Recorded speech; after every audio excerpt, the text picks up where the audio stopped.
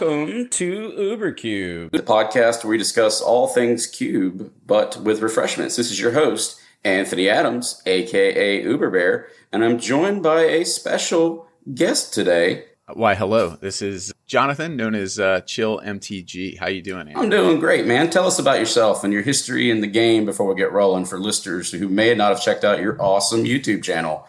Yeah, no problem. Thanks. I'm an enfranchised Magic player. Been playing for quite some time. Kind of like all of us, started early at a younger age, took a long break, and then came back to the game in about 2013, 2014 with Gatecrash, and then discovered Cube, the best format in Magic. No, I love Gatecrash just because, it was super aggressive, right? If you didn't have a 2-drop on turn 2, you just we've made the jokes about Maze's End before. Maze's End being the greatest Magic set of all time. I think our listeners will 100% agree.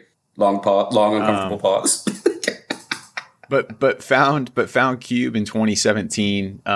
Just throwing my favorite cards together, and then just been working on Cube, meeting a lot of cool folks like yourself in the Cube community. And just really loving it. So been doing Cube since 2017, and it's excited to be on the show, man. Thanks for inviting me. I appreciate it. We appreciate it. We couldn't actually. It's just you and I going solo today because my host Stu, he's currently out. He's on a mini little vacation, so I figured I would take the reins and run with it a little bit here and have some fun. For today's topic, we're going to cover something that we recently enjoyed here at CubeCon, which was the two-headed giant cube, the elusive two-headed giant, and all the strange mechanics and ideas become behind it. But before we do that, we're going to do the thing that we always do here at UberCube, and we're going to enjoy our refreshment of the show. Today is going to be very unique because it is currently 10:36 a.m. Eastern Time. So, Chill, what are you having in your current time zone this morning? Yeah, well, I'm in Central Time, so here in the Midwest, fall is coming. So I actually have a Starbucks pumpkin spice pour over coffee with the a full heavy cream there to kind of settle it out. So don't at me, but I do like the pumpkin spice. Fancy. Are you wearing the UGG boots to complement your coffee this morning? Yeah, no, it was going to happen. I am enjoying the arch enemy of Starbucks, Caribou, which is way better. Caribou coffee is actually their Caribou blend, which is pretty good stuff with a little bit of hint of light cream, and we are good to go. Other than that, we're going to do our normal not the pop and fizz, but we're going to move on to our topic of the show. And I'm going to start it out. It is going to be a two-headed giant cube, kind of a top-down, how might a curator and or a player work to design one of these interesting, weird things. It's going to be a Battle Bond inspired environment. That's where I actually hosted mine from. Love that set. Before we even get rolling down that, Chill, did you get an opportunity to actually rock some Battle Bond when it rolled out? I did not get an opportunity. I was, I would consider myself back in the day more of the Spike mentality. Yeah. And so, those sets like Battle Bond, or multiplayer sets, I actually wasn't too interested in those sets. But I got to tell you, playing your two-headed giant cube out at CubeCon kind of turned me around on that, opened my eyes. Yeah, it's fun. Had a lot of fun. Yeah, it's probably got that unusual. It's got that moniker attached to it that it's going to be EDH centric, but it's not. It's more of two players trying to play their individual game. So let me step it back. So the way I envisioned this cube when I first designed it, and this is going to be for all the boomers and the Sesame Street aficionados out there, they used to have these two purple giants that would literally could never get along, a two-headed giant. And one would say something, the other one would go ba ba ba ba ba ba ba, and the other one would go ba ba ba ba ba ba. And they essentially did not understand a word the other one was saying. That was literally what I envisioned when I first started designing this particular cube. I wanted to make an environment that where you would actually try to design your own deck. You would not share information with your other player because it's unbeknownst to you. And then within our friend circle, we would randomize the idea of who your partner who your partner would be. And then we'd pair you up. And then I just wanted to see the magic happen. I want to see two players figure out how to find cohesion on the fly. And as Chill just recently said, he and Stu pretty much didn't see what either were building. We rolled out for random partners. They paired up, and you guys pretty much crushed us, didn't I? Christian and I just got obliterated by you two. It was a little embarrassing. Yeah. Hey, so even though, I'm an enfranchised player, when I first started playing your two-headed giant cube, like I really didn't know the rules of two-headed giant. Should we go over some of just what two-headed giant is? Yeah, 100%. So what you're going to have is it's basically two players. It's going to be a pod of 4, 2v2. And you're going to have a shared life total, which is essentially going to be 30 lives shared across each playmat. And whenever you do your attacks, you're actually attacking the singular giant, but the partners can block for one another, if you will. They're able to throw blockers and defend one another. You're also going to, as the two partners, you're going to simultaneously draw and play your main phases and your upkeeps, et cetera, all going to be within succinct, and you're able to share knowledge between your two hands. So it's going to create collaboration between two Magic players. Even cooler if they're strangers sometimes, because you get to adapt a new player's playstyle. Kind of like Chill and Stu, where they just literally had never sat side by side as pilot and co-pilot, and then they just flew in and totally decimated both Christian and I, who had played together. The sad part is we play together often. We got crushed. You guys rocked the Golos deck, didn't you? Yeah, I think Stu had some Golos, and I was on control, just protecting him until he could spin that wheel. Yeah, so that's what's interesting about this is one person can be the aggressor as the partner, and the other one could be the support or the utilitarian, making sure you're uplifting the other player to help them get across the finish line so they can attack the other dual players. So let's kind of go over the basics of what I've built here. You're going to draft 3 packs. It's going to be 15 traditional drafts. You build and choose your partner, and then you kind of let the chaos begin. But in my unique scenario, I like to have the individuals build their 2 decks, and then I like to roll for random partners, but that's just a flavor of the month for my play group. Understandably so, something like CubeCon. No one really wants to 100% get paired up with a bunch of randos because, you want to know who your Goose and Maverick are. I get that idea, but, to each their own. In my particular environment, I have a 480 design, which supports 4 teams or 8 drafters. And that can be modified to 4 packs if you want to see more density within the cube. Like I said, in many of our particular casts, I use a top-down design, kind of focusing on the team and partner mechanics, which we'll cover shortly. Normally, like I said, we draft 3 packs of 15 and then we randomize within our play group, but that's to be changed. And as we mentioned before, the partners, the teams, start out with 30 shared life. And then in this particular environment, which will be shared in the show notes, I use a lot of jank cards, a lot of fun and flavor stuff. Kind of we talked about before. I host a lot of Squirrels Aristocrats, as Chill was talking about. I've got Golos in there for a high-powered level, but for the sole purpose of spinning that wheel. And then lastly, damage is directed at the team unless a card specifies a particular player. And that's very limited in this environment. I want it so that you hit the team. Cards are focused on the keyword target, which means stuff like Sign in Blood would be a good example where it says target player loses 2 life and draws 2 cards. Well, maybe you don't want to draw the 2 cards. Maybe you actually want Chill to draw the 2 cards so he can get the advantage, and or you can go across the table and 2 for them if you had 2 for lethal, which is interesting and cool way. Have you ever done that before, Chill? You ever killed anybody with a Sign in Blood? I have. It's amazing. No, yeah, not with a Sign in Blood, but there was when we drafted your cube at CubeCon. And cards are going around the table. One of the things that didn't immediately kick me in the face, but then I figured out after I read it a couple times with the way that the target opponents and players are kind of treated in the two-headed cube environment. You had a card called Scheming Symmetry, which was in there. And let me read the rule text. So Scheming Symmetry is a sorcery for 1 black. And the text says, choose 2 target players. Each of them searches their library for a card, then shuffles their library and puts that card on top of it.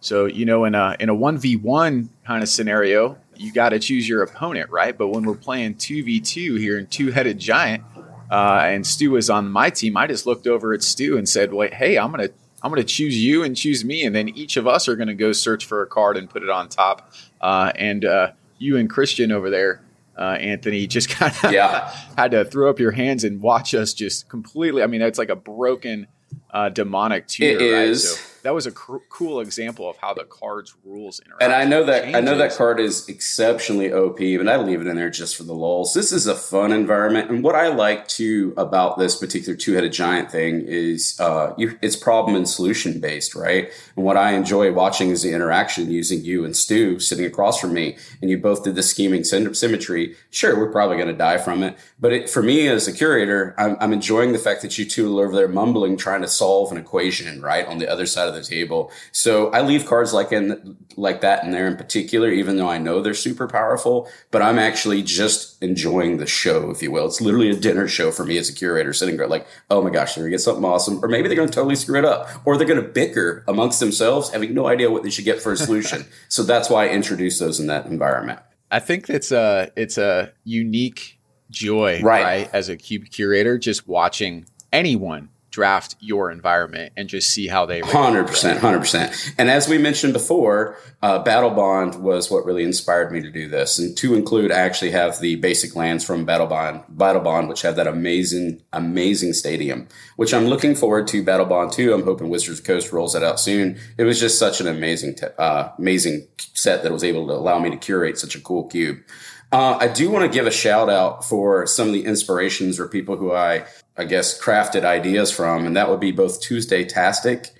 He has a two-headed giant cube, and Carmen Handy has an amazing proliferate cube. And I incorporated some of the mechanics and ideas they had within those. They really inspired me to emphasize like counters and more of those targeting interactions. So what I like about this type of cube is you can pull from other genres. Like traditional cube is 1v1, where Chill and I are sitting across the table trying to get each other dead. Whereas this one, I got to look for words when the word target isn't necessarily what it means in every other environment. And that's kind of what he was emphasizing a minute ago, where that tutor card, scheming symmetry, wouldn't be so viable unless you're doing some kind of a Droop Slug or a Hug deck in Commander. In this particular environment, it's very powerful, and it makes you think outside the box as a curator. Within this particular, I have some proxied, or that word that we don't use, altered. I'm going to use the word altered AB duels, fetches, shocks, and I've got the bond lands, and I have some utilities.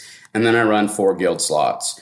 Overall, from a table that'll be included in the show notes, just from the design wirework perspective for people to see, the creature count within the environment's about 236 creatures. I've got 12 planeswalkers. I have 56 instants, 69 sorceries, 46. It's a diversity within this cube, and it's focusing on cards that really help lift up those ideas of the word target, or assisting your partner, or going into both a aggressive role and or a supportive role within your team. Chill, would you mind covering some of these supported themes on that first one, starting with partners, please? Yeah. Well, so before we jump into that, and why do something I learned after drafting and playing this environment? It's like, what would drive a cube curator to really want to build a two-headed giant cube? And I have a short list of reasons of why I think this was a great kind of environment to build. So first of all, I don't know about y'all. I know sometimes it's hard to get a full pod together, right? That full, that 8-person pod to fire your cube with. What was super cool about the two-headed giant, it was just me and 3 other friends, right? So just 4 of us together can quote unquote fire a draft of two-headed giant and then match up and play, right? And so you don't really feel like you're missing out because you don't have those other 4 players to do a full pod. So if you're a curator that's struggling to get a full 8-person pod, maybe this two-headed giant thing can work out, because it is a lot of fun. Second of all, on that same kind of axis, we always don't necessarily have like 4 or 5 hours to commit to do a full draft and then a full 3 matches in an 8-player pod. And if you're just drafting with 4 folks total, you can draft and then play a couple matches 2v2, and even switch up partners, not redraft decks, and play again 1 or 2 times. So you can get a kind of full match, league feel in, even though you're not doing a full draft with 3 full matches. Additionally, I'll add in that, and again, this is going back to, I was kind of a spike and didn't think I would like this environment, but holy geez, was team gameplay incredibly fun. There's something about working with a teammate to take down, the players on the other side of the table that was incredibly rewarding. Usually when you're in a 1v1 game, all the pressure is on you. You feel like your decisions, you might be making the wrong decision, or you might feel like you're making the right decision. But when you're in a team context, you're able to collaborate together, show each other your hands, come up with a combined gameplay, and you really feel like you're working together, which really put a positive spin on, the 2v2 competitive portion of this game. I'll add something to that too, to expound upon that. It is also a fantastic way to learn lines of play perhaps you didn't realize you didn't know.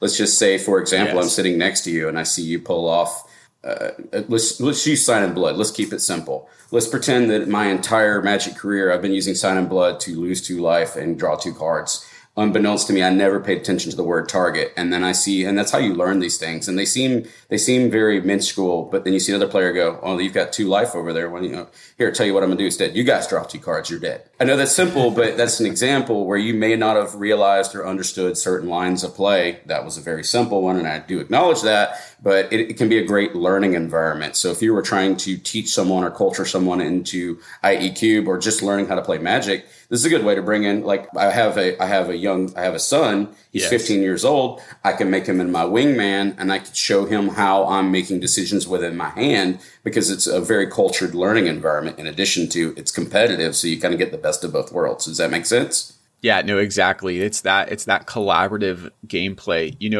Just the specific multiplayer nature of two-headed environment immediately, in my opinion, moves the spectrum of, hey, let me spike this draft so I can win, to more of, hey, let's do something cool and have fun, because I know it's more of a casual 2v2 environment. Not to say that the gameplay is not competitive. The gameplay can be very interactive and competitive, but just the feeling being on a team with another person, in my opinion, move that spectrum less towards spike the draft and more towards, hey, let's do something cool and fun. Yeah. Absolutely. Together. Yeah. And then lastly, for reasons why someone should look at building a 2-headed giant cube, it kind of had to do with variance, right? So Magic, a highly variant game. And when you may feel in a 1v1 format, my opening hand is all lands, or, hey, I'm getting, mana flooded or screwed. That can still happen, right? In a single, in a 2-headed giant game, but you have a partner right next to you. So in theory, your opening hand isn't 7 cards, it's 14 cards, right? And your partner may have a great opening while you might be a little slower to get your lands or get your engine going.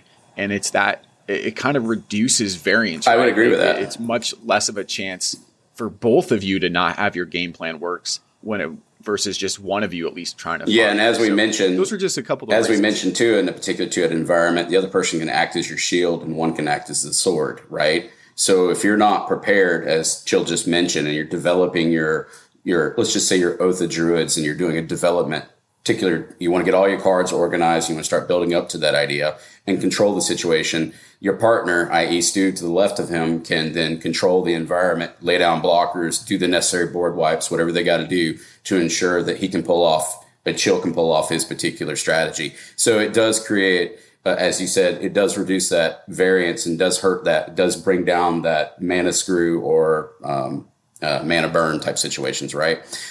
Which leads into something that's highly thematic that I was leading off before, the idea of partners. And there are some very specific partners that you can include to help this. I'll go over the first 2, and then I'll just leave all the names, etc. They'll be within the show notes so that you can visually see them.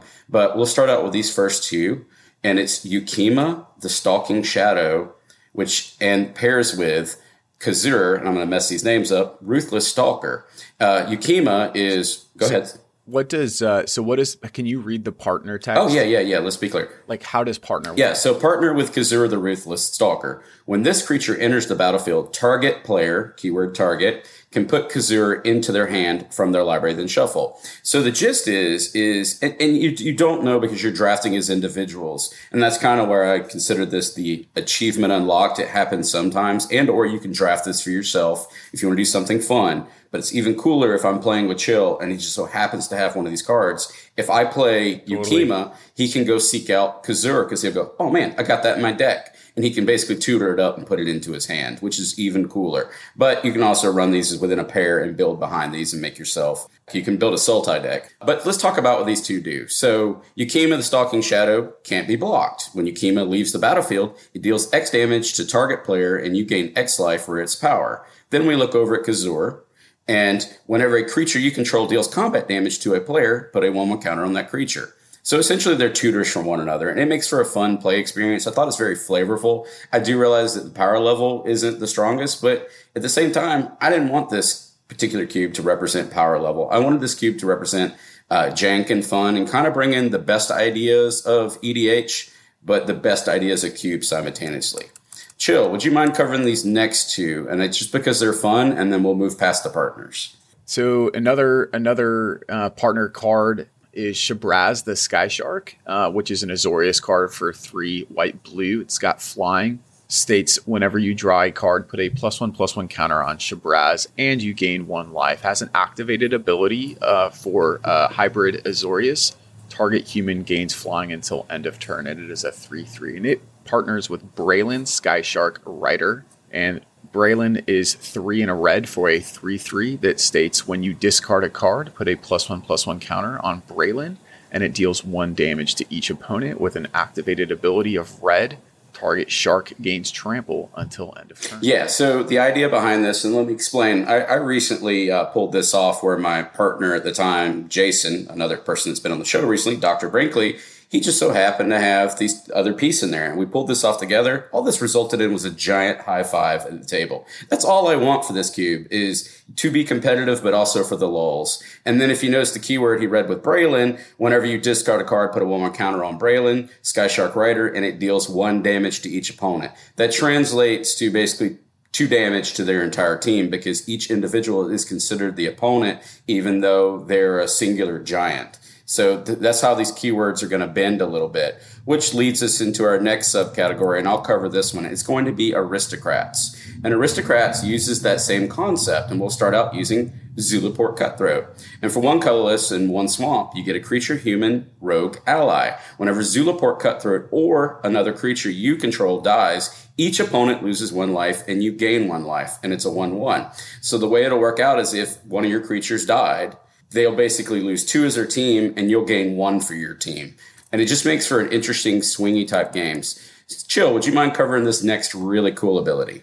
So this is assist, right? So this was a battle bond mechanic, and I'll give an example here. So assist, the way the rules text reads, another player can pay up to X or a specified amount of this spell's cost. So you and your partner, right, your 2-headed giant, can work together to tap your mana together to cast a really powerful spell. So the example here that I'll use is a black card from Battle Bond. It's Gang Up for X and a black. It has the rules text assist, and it says destroy target creature with power X or less. So if you have that real powerful creature on the other side of the battlefield, you and your partner can work together to destroy that creature by combining your resources. And that's the type of environment I'm trying to foster in this environment is, as Chill mentioned it, this is not intended to be a spike. Sure, there can be 2 spikes. That's cool and horrible at the same time. But what I want is for you to collaborate with your partner. So I'm putting cards in there that force you to solve, problem solution together. I want to see the 2 purple heads from Sesame Street, the 2-headed giants, mumbling amongst themselves and going, yeah, let's do that. That's what I'm trying to foster this environment. The next one we're going to cover that follows up with Gang Up will be Out of Bounds. And for 3 colorless and 1 blue, you get an instant assist counter target spell. So again, it's that you're sharing resources as a team. And this art has 2 homunculi, I guess that's what we'll call it when you have 2 homunculus, together forming, like a mana shield to protect one another. And that's what I wanted. This art really depicts what I'm trying to do with this particular environment. It'll be included in the show notes as well. But assist as an entire mechanic is just It's just gorgeous for this environment. It forces the two heads to collaborate. Problem, solution. Let's solve this together. High five and get it done.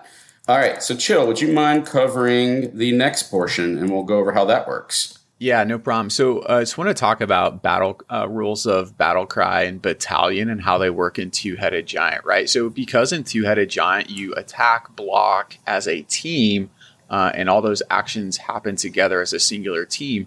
Battle Cry, for example. So Battle Cry is whenever this creature attacks, each other attacking creature gets +1/+0 until end of turn, right? So if I'm attacking with my Battle Cry creature, my partner's creatures are going to get that Battle Cry bonus as well because we are all attacking and blocking together as a team. And this works as well with Battalion, kind of harkening back there to that. This is a gate crash mechanic, serendipitous there. That's when I came back to Magic. So Battalion is a rules text where basically if a creature with Battalion attacks and at least two other creatures are also attacking, some effect happens.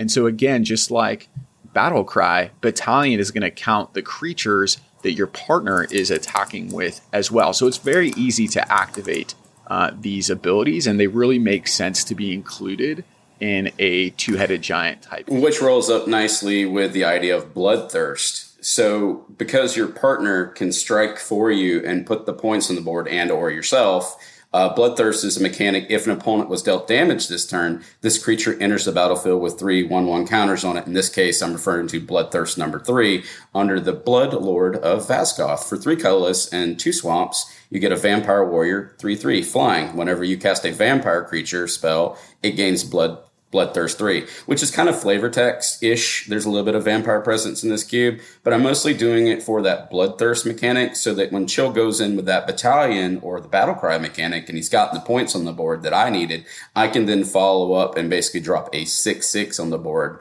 because it would have been a 3/3 flyer. Now it gets +3/3 counters. Bloodthirst is kind of a 1-2 punch rope-a-dope type idea. It's a little bit slower, but it encourages that, hey, can you get in there and can you get in there and get a strike in there for me? Because I've got this man. Yeah. So they'll attack in, and then now they've triggered that Bloodthirst. Now you play into it and you get those additional counters on it. This next one is one of my favorites, and I'm gonna Chill. Would you mind covering this next group, please? Yeah, are we talking friend Absolutely. or foe here? Which one are you before we even start going down? Are you currently friend or are you foe? Well, what side I'm of the table? not going to tell you that. You We're just going to assume. Go ahead. What do you got? If you're on my side, you're my friend, right? Okay, so again, the Two-Headed Giant and with a multiplayer cube, some mechanics are quite interesting. So friend or foe is a mechanic introduced in Battle Bond, and it also is very similar to voting. So let me read one of these examples for friend or foe. So here we'll talk about it's Vertices Maneuver. This is a black Battle Bond sorcery for 2 and a black. The rules text reads, for each player, choose friend or foe. Then each friend returns a creature card from their graveyard to their hand, and each foe sacrifices a creature they control. So, right, we're in a Two-Headed Giant game. I'm obviously going to choose friend. Yeah. For my partner, and foe for the 2 players on the other side of the battlefield. So if me and Stu are on a team, we're both returning creatures to our hand from our graveyard. And for you and Christian on the other side of the table, you're both going to have to But might I include here at Ubercube, we do occasionally enjoy libations, and this can be a very passionate game. And we have had, in fact, games where we're sitting across from one another. And as I said before, the 2 purple Sesame Street Two-Headed Giant are not getting along so good. I have seen these spells, and I know it's dumb, actually cast across the table going, You choose foe for your partner? Yes, and I have seen this done. Enough is enough. Which moves us on to Zender Split's Judgment. For 4 colorless and 1 blue, you get a sorcery. For each player, choose friend or foe. Each friend creates a token that's a copy of a creature they control. Each foe returns a creature they control to its owner's hand. Now, you can actually see where that one could be intentional. So that you can actually do the foe for sacrificing if you want to trigger a Blood Artist effect. So these have versatility in it. They may not look like it. You may just assume a binary type of direction here, whereas your partner to the right of you is going to be your friend. But what if, and hear me out, you wanted to use this either for a blink effect or to put something in the graveyard so you can get a death trigger? Do you see where I'm going with this? Creates player agency, even though it doesn't seem so. I love this mechanic, which leads us over to the next one, which is pretty sweet. Would you mind Well, let me add on here on the voting mechanic, right? So another example, which isn't friend or foe specific, but it is voting. So there is a pretty common card in more power maxed cubes called Council's Judgment, right? And it's a sorcery for 1 white.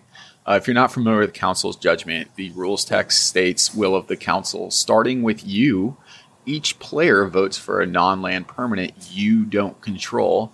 Exile each permanent with the most votes or tied for the most votes. So in a normal 1v1 game, you're going to pick one of your opponent's permanents and they're going to choose the same permanent, and then that permanent's going to get exiled. But in a multiplayer game, now both you and your partner can vote for a permanent across the table. Do be careful that your opponents could vote for your partner's permanent, even though it's not your permanent. And so you're really able to exile more than one thing, likely, with this card in a multiplayer environment. So kind of like Scheming Symmetry, that Scheming Symmetry got a lot better. Council's Judgment also increases in power in this two-headed variant. I actually do include I guess it was the Will of the Council, and then there's another council one.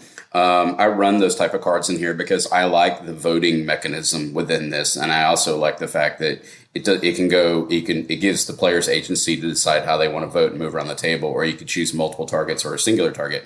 Yeah. Voting is just really There's cool. A lot of interesting decisions. It makes for a weird communication between the partner and the other head as well.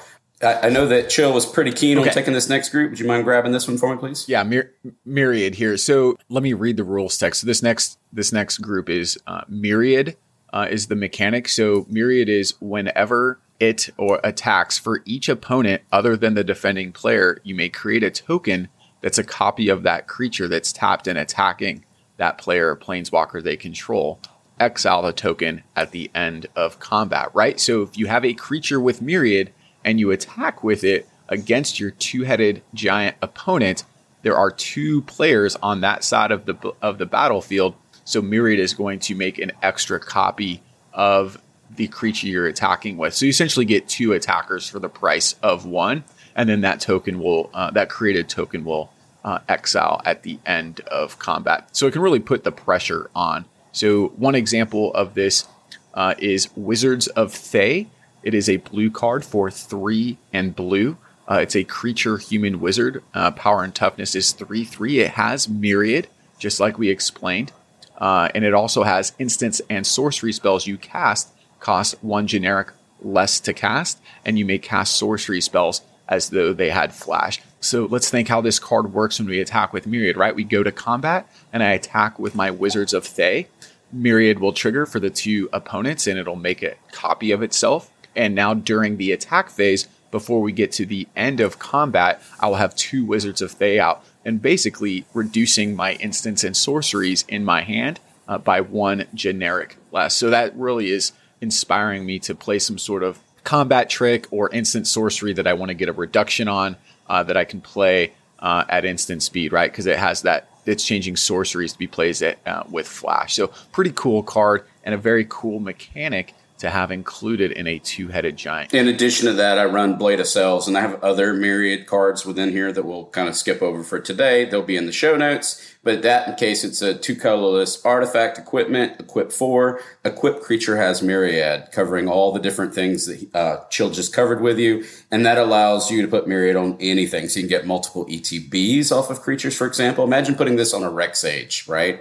I know that just cost you $1 billion. You just essentially paid 6. But now you've got every turn whenever you attack, and if you can get through the attack, you can take out multiple targets, and that's why I added that, mostly to just give other options across.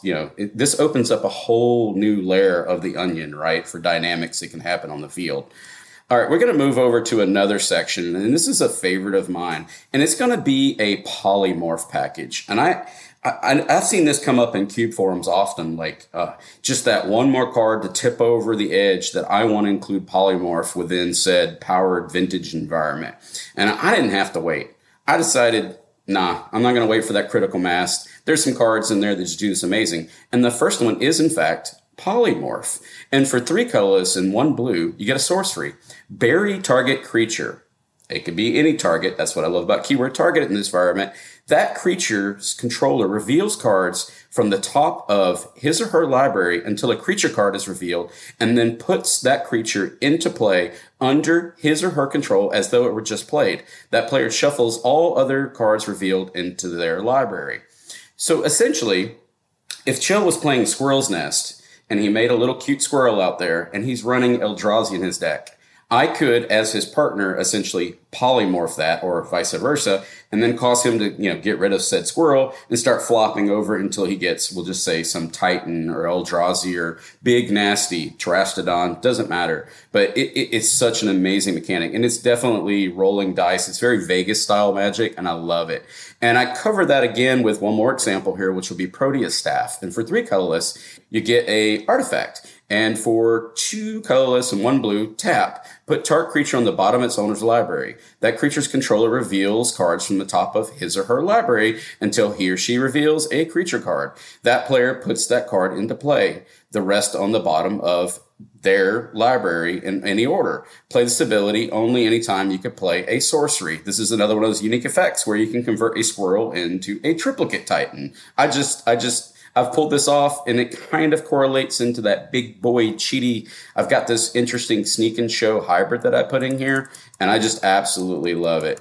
Chill, would you mind covering the next voting cards? Some of these are very interesting, and you actually alluded to one of them a few moments ago. Yeah, so I think the voting cards are just very interesting because they just allow for so much dynamic gameplay between you and your partner and the two-headed giant opponent on the other side of the battlefield. And voting is just one of those fun mechanics that in a 1v1, it's kind of linear, right? But when you get to the 2v2 team gameplay, it just really adds another layer that you don't get in a normal cube. And I think that's just a great, another great aspect of the two-headed giant. Yeah, the one that you were talking about before was actually, I couldn't remember it when you were talking about Council's Judgment, and I believe that effect was Will of the Council, right? The other mechanic that is Council's Dilemma. If you wouldn't mind, I'll cover one of those just as an example, is Capital Punishment. And it costs 1 billion mana, but it's so interesting. For 4 colorless and 2 swamps, you get a sorcery, Council's Dilemma. Starting with you, each player votes for death or taxes.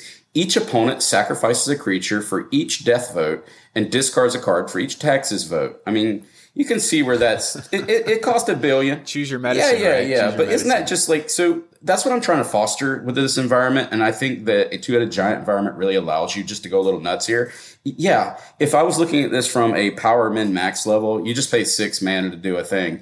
And we can't even cooperate on our mana because that is important to note. In a two-headed giant environment, you cannot share mana pools unless the card specifies. Yeah, unless we have that assist. Which also says the same thing with, like, you can't equip someone else's thing on them.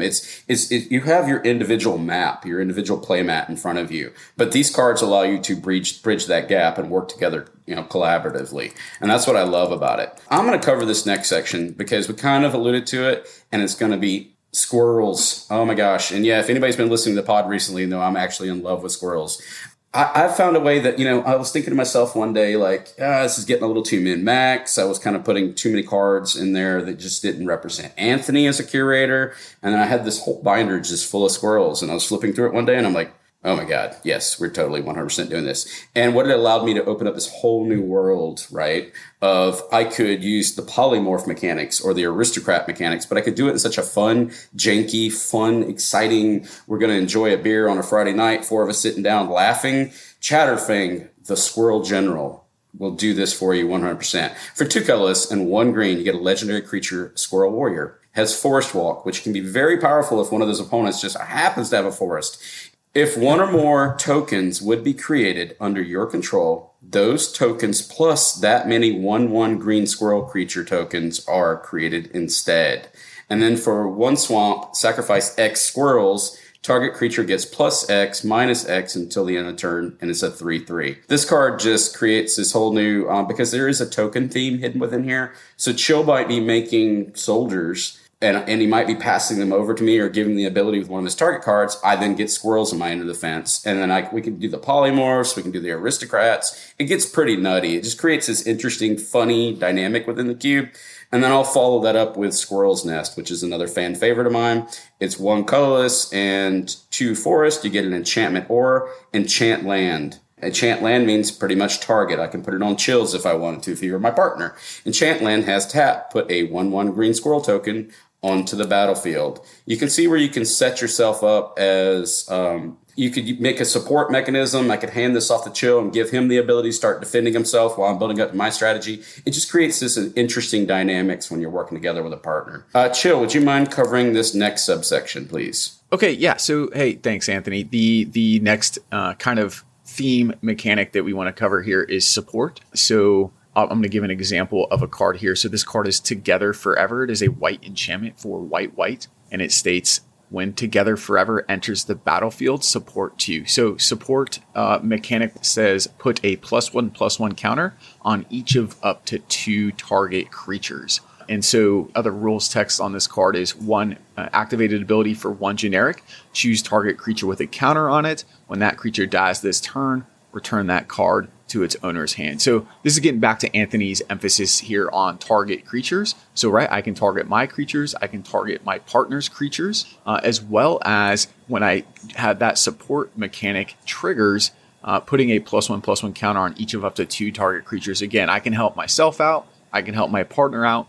And it's really just emphasizing that team nature of the game. Yes, and then Capture to the Legax is another card that kind of does this as well. And for 1 colorless and Selesnya, you get an enchantment or enchant creature. Enchanted creature can't attack or block. When Capture to the Legax enters the battlefield, support 2. So you can see where you can basically, it's that duck and roll. I can drop down that 1 creature, get it out of the way, and then Chill can come in with the attack because I just gave him 2 additional counters on his creature for potentially lethal. I love these type of cards, that 1/2 punch. The next mechanic, and I'm in love with this mechanic, is Surge. And the way the Surge ability it works is you may cast a spell for its Surge cost if you or a teammate has cast another spell this turn. 2 examples of that would be Overwhelming Denial, which is basically a counter spell that can't be countered.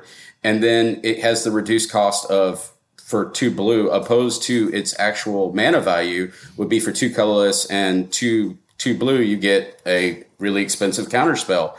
However, the Surge cost greatly reduces that. Another one that I'm in love with is Crush of Tentacles. And for 4 colorless and 2 blue, you get a return all non-land permanents to their owner's hands. If Crush of Tentacles Surge cost was paid, put a 8/8 blue octopus creature token on the battlefield. And the Surge cost is essentially 3 colorless and 2 blue, reducing it by 1. You can see where this kind of sets up, gets everything out of the way, and then you're left with, on your side of the board, a 8/8 blue octopus, which is terrifying. The next one we kind of talked about before is there is a token sub-theme.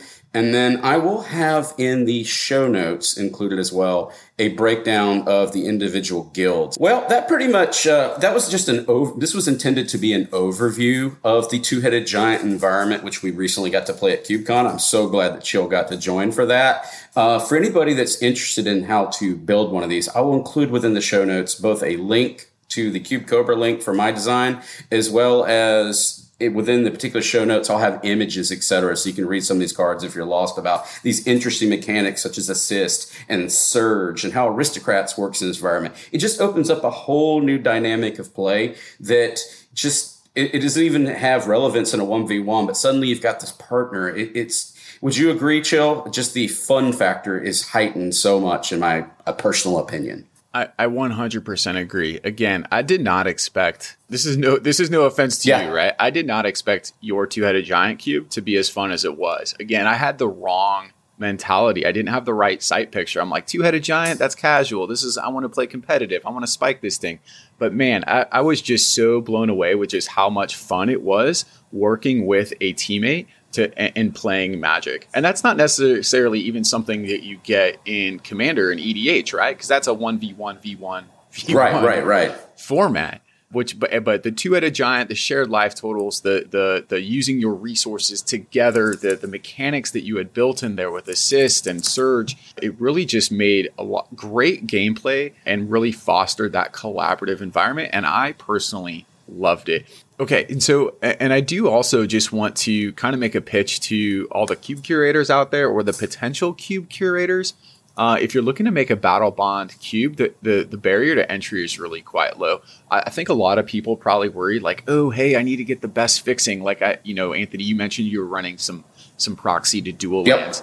And proxying's always an answer. But what's cool, what Wizards has done with the Two-Headed Giant or the Battle Bond sets, they've created these dual lands that work specifically in multiplayer formats. You know, for example, in Battle Bond, right, they had cards like Bountiful Promenade, Luxury Suite, Morphic Pool. These are lands that enter untapped if you have two or more opponents, which you always have in a Two-Headed Giant game. And these lands tap for two different colors of mana. So you're getting that excellent fixing with such a low barrier to entry. And so I think I would just urge people like, hey, look at Two-Headed Giant. This is a super fun format to play.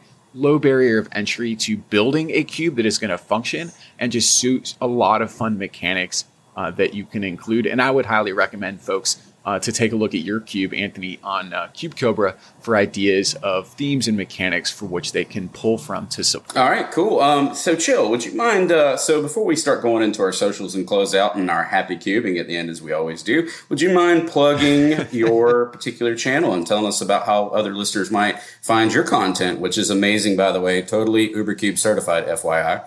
Yeah, thanks, Anthony. I totally appreciate it. You can find me in two locations. First, I try to stay at least somewhat active on Twitter, and I am at ChillMTGTV on Twitter. All wholesome content, trying to just build that cube community. And then every Friday, you can find a new video from me on YouTube.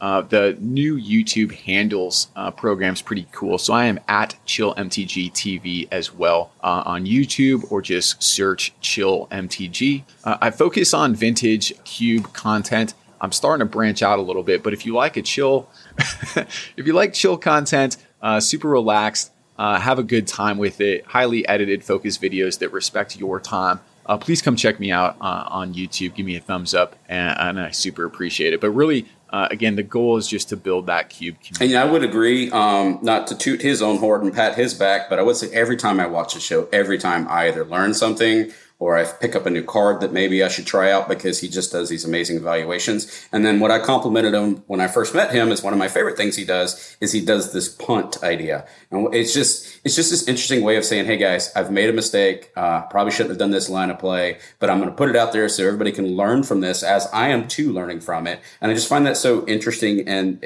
the level of humility and interaction with his audience is so strong. So I highly recommend you check out his particular content. It is awesome.